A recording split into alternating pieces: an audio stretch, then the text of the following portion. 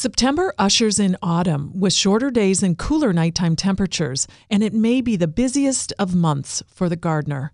I'm Lisa Hilgenberg of Chicago Botanic Garden with your gardening tips for the week. Many tasks in the perennial garden are best done in the fall. Remove spent blooms on perennials, but do not cut them back until their leaves and stems have lost all the green color, or leave the plants up for winter interest and to support pollinators. Peonies can be divided and replanted in the early autumn, providing enough time for the root system to become established before winter. Consider dividing your hostas now to make more plants. Tips in caring for annual plants? Keep deadheading.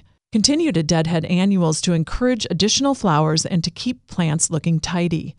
Plant mums and asters in your garden and water well after planting. For more tips, click on the podcast tab at WBBMNewsRadio.com. I'm Lisa Hilgenberg for News Radio 105.9 WBBM. Calling all pop culture enthusiasts. Are you obsessed with all things celebrity? Do you live for the drama, the laughs, and the unexpected moments that unfold on social media?